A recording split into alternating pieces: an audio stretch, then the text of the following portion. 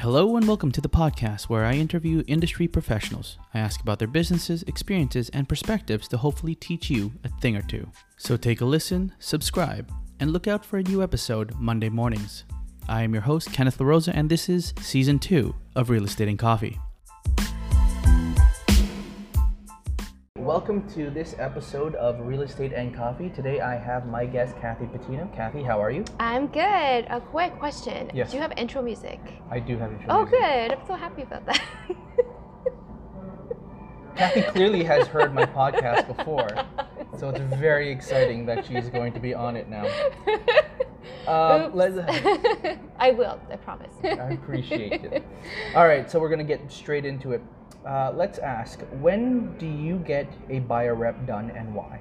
Okay, we always talk about this in your class, PSR University. We talk about with Adam in his class, business development. And I always, when I hear other people, what they say, some of us, like 50% of us get it done right away. 50% of us, we kind of wait it out.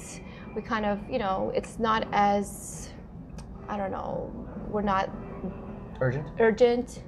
I personally, I've been kind of lucky. I like to, it's almost like dating. I just kind of check out, see if we're good together. And most of the time I've been really lucky. Like, it's always worked out, and they get their mortgage pre-approval. Once they get their mortgage pre-approval, I know that we're in a good position. And I've been really lucky because most of the time, especially with buyers, we go see, let's say 4 or 5 places and they're ready to put in an offer. And that's when I bring in the buyer rep. There were times where I kind of did it right away. And that's when I didn't know the person as well. And I just kind of wanted to make sure that I was covered as well. And it worked out well. So it really depends also with your clients. I mean, if you, the relationship you have with them. If they're newer, then I would kind of suggest to do it more in the beginning when you first meet. If I know them and they get the mortgage pre-approval and they're really serious about going out there, and we're out there right away after the mortgage pre-approval, I just, in a matter of time, they're going to be putting an offer in. So I've been really lucky with that. I haven't been burnt yet, but I'm sure, it could happen. So. You say that you know that it could happen, a burn. Yeah, absolutely. And I guess you're comfortable continuing the way that you do. Yeah, I am. Okay. Has there ever been a situation where you asked for a buyer rep and they said no? What? This person, I just said, we had seen like 3 places and I knew they were going to, I knew they saw one and they knew they were going to put an offer, but I knew they were still deciding on putting an offer, but I wanted to be ready. So I'm like, I'm going to get the buyer rep ready, everything. So I mentioned it to the buyer. I'm like, I'm going to send you the buyer rep. And this buyer goes, oh, what? You didn't think we were going to go with you? You think we're going to go somewhere else? But he made such a big deal out of it. I was almost embarrassed. Like, you're fantastic. I would never, ever. And I'm like, I thought he was going to be like, okay, no problem. But he went through this whole spiel of like, we would never. So that was like, okay. I'm like, okay, I'm just going to send it over to you. He's like, you thought we were going to go somewhere. Like, I go, no, this is just kind of like, I have a feeling you might put an offer, so I just want to be prepared. Mm-hmm. It was just like this whole speech. And I was like, kind of like, I'm like, okay. I go, so you're going to sign it, right? So they basically guilt tripped you for asking the question. Yeah. Wonderful. What is one professional thing you've learned this year so far? Consistency. And it works. I just have to, the problem is sticking with it. Sometimes life gets in the way. But consistency, with my Instagram, with my stories, coming to work to the business development, I learned so much. So constantly going to the classes just to learn. Like, even if you've been doing real estate for 10 years, 15 years, 20 years, it's always good to refresh. And I'm still fairly new. It's been 2 years. And I just find all the advice, all these talks that we have, like gold. It's pure gold for me. It's like knowledge. And sometimes we talk about the worst case scenarios, we talk about difficult clients, and then all of a sudden I thought that would never happen to me, and it just happened to me like a week ago. I did a like, I was with a client who, like, they were a bit, they were hard to, like, it was a listing presentation. And at the end of it, I just remember all the talks we had, and I just kind of, basically it turned out well. Mm-hmm. They were in a good mood. It was a really great talk at the end, but it was one of those scenarios that we talked about that you'd never think that you were going to go through. And I'm so glad that I was prepared. You say that life gets in the way. Consistency is, it gets in the way of the consistency. What do you do when you do get off track? What do I do? Well, to return to your consistency. First of all, I give myself this huge guilt trip. Oh my God, Cathy, you didn't do your showing, you didn't do your stories that you're supposed to do. You didn't do this and that, and so I get really hard on myself. And so then the next week I try to schedule. Okay, Thursday looks like I'm clear in the afternoon, so I'm gonna start doing. I have to do this and do that. So I'm pretty hard on myself. I have like this, I gotta get that back. I have to go back and get that done. Actually it was funny, the last month I've been working on pre-construction, and so some of my stuff that I was doing before, I kind of had to put in the back burner. Now I'm at the point where, like, okay, no, I gotta schedule it back in. This is what I was doing before. I was getting a lot of leads from it, and a lot of people calling clients from my stories, and so I have to get back into it. So at the end of the day, I'm just really hard on myself. So I know I'll get back into it. I don't question that. Where do you think, you said you mentioned you were working for the last month in pre-construction in the city of Toronto. What do you think is the next place to invest? I would say Etobicoke, or just somewhere like the GTA, but in Toronto still, like, for example, we just had Galleria. That's really good, like, price per square foot, and it's just west of Toronto, but we're still in Toronto. I say Mimico, Etobicoke. You're by the Gardner, you're by 427, you're by the QEW, and the price per square foot is not as expensive as it is in the core. So, and if you're looking to invest, I mean, it's a great time. I mean, the population is just growing, and it's going to keep growing.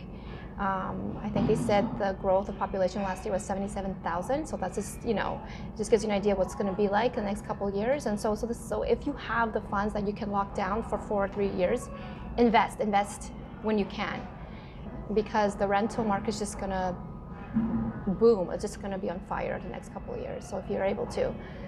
And you invested in new development yourself, didn't you? I did, and I also invested in new development. I also invested in resale. Both were a different experience.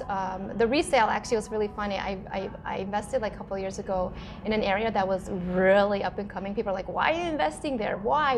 I'm like, no, I have a feeling this is, I researched the developer. I did all this stuff, like all this research, and I just had a feeling, living in Toronto, and I know pockets of Toronto, I saw this vision. I know it's going to happen, and lo and behold, the building that I invested in, there was 11 offers on a condo that was smaller than mine just recently, and it's made me feel like, it was, even though people were telling me you're crazy to invest in that neighborhood, it was just when I saw that and I see what they're going for now, I'm just so pleased with my decision.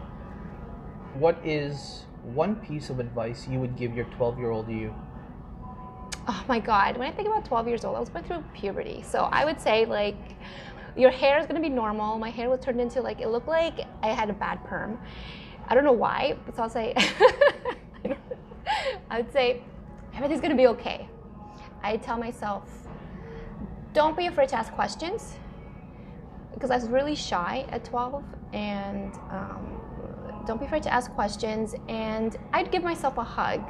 Like, I'll give myself a hug and say, everything's gonna be okay. The pimples are going away, and get in trouble, because I was such a good child.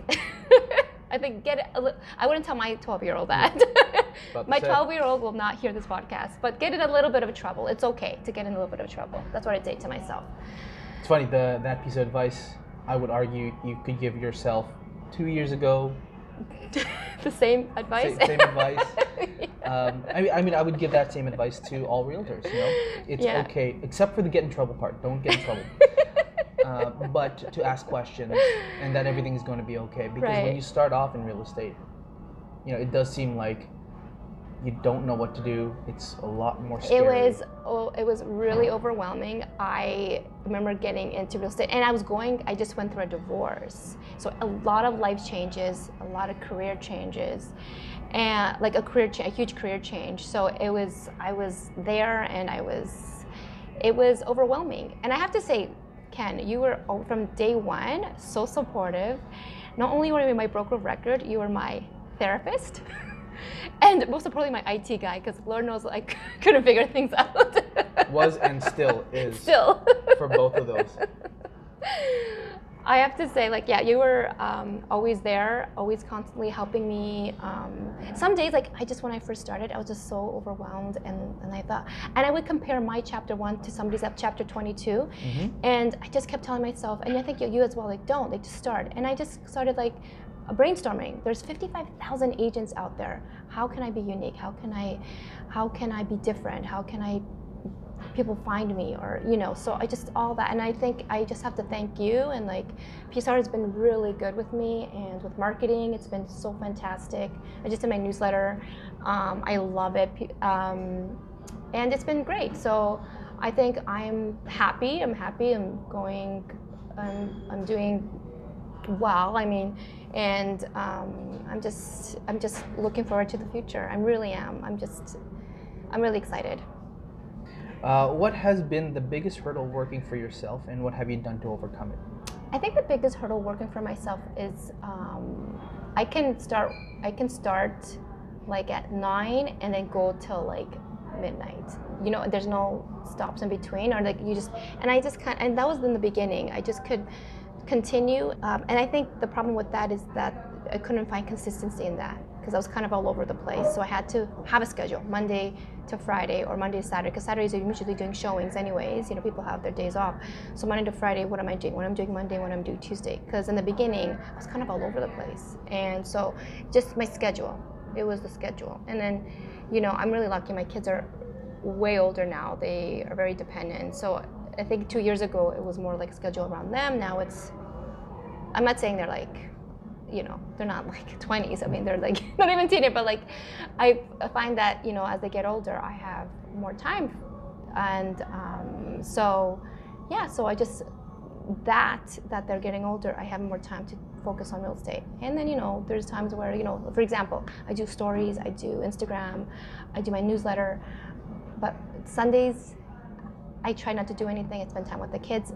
Of course, I have showings, this and that, but like in the evenings, I'm with the kids. I'm not thinking and focusing on like, what am I gonna post tomorrow on my feed? So Sundays and maybe Mondays, I have a break right there.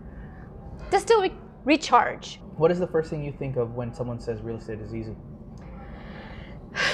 Okay, I've heard that before from people. Like, I've had people contact me that they want a real estate career, and I just tell them, okay, these are the fees every year, and some of them are people with young kids, and I just tell them in the beginning I had 3 babysitters on call, because a lot of my business is in the evenings when people finish work. So I had 3 babysitters on call, and a lot of them don't realize that. One person said to me, oh, somebody just told me just park your license at a brokerage and you're fine. It's like, clients are supposed to find you. No, you're working constantly, networking, meeting with people, constantly. And so it's not easy. Like, when I hear easy, it's like, with 55,000 agents out there, it's absolutely not easy. Changing it up a bit, we're going on to a little bit more of a random question. Start off with, what is your favorite piece of clothing? Oh my God, dresses. I love dresses. Anyone specific?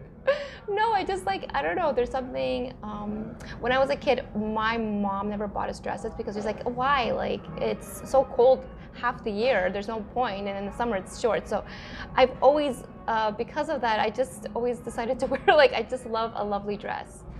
I don't splurge on purses or fancy shoes. I just like a comfortable, lovely dress. That's it.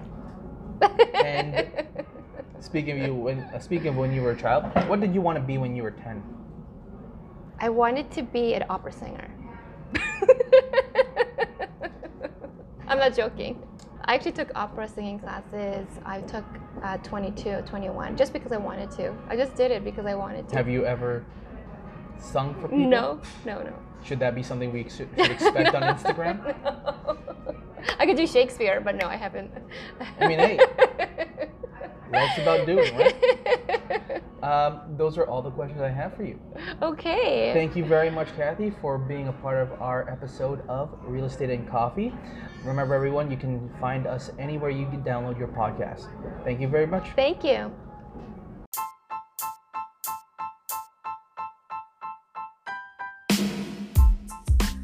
Thank you very much for joining us today on this episode of Real Estate and Coffee. Hopefully you were able to learn at least one thing today. I am your host, Kenneth LaRosa. You can find me on Instagram at Kenneth LaRosa. And if you want to connect with today's guest, take a look at this episode's description to find their socials. Have a great day, and if you enjoyed this, please share it with one person you think could benefit from our show. Talk to you soon.